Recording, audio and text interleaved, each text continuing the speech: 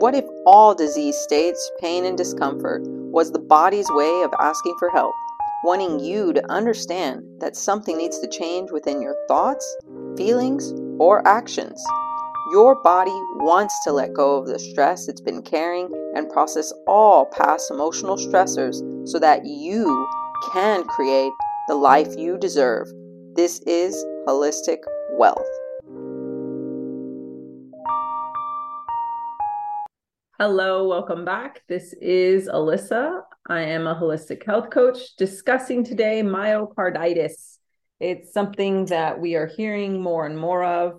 People dropping dead with myocarditis. I'm going to touch on the emotions and thoughts at the root cause level. Yes, one can say there may be a link to the vaccinations. Are all the people dying of myocarditis, were they vaccinated? Were they not vaccinated?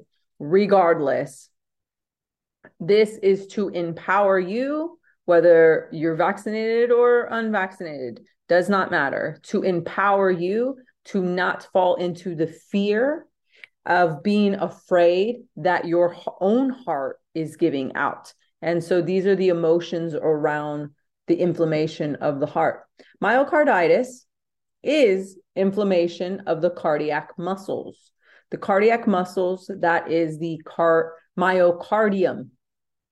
And so the themes around here that the psyche could be believing or having these repeated thought patterns, it's being thrown all around us on social media and constant clips of these videos. First of all, shield yourself from this information. Be aware, but if you have an anxious attachment to these things, this is where we want to cancel that negative information that you're feeding yourself. So this is the feeling, I am afraid my heart will give out or that my heart isn't strong enough. See if that resonates with you. It's the conflict of the head and heart connection. Emotional stress is feeling trapped and there is no solution. My life is in danger.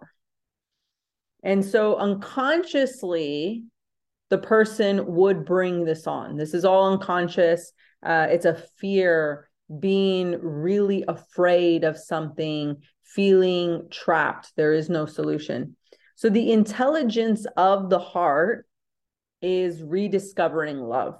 And you can do that for yourself, is rediscover love, allow your heart to have a heart opening, letting in, receiving higher frequencies of joy, peace, love, contentment.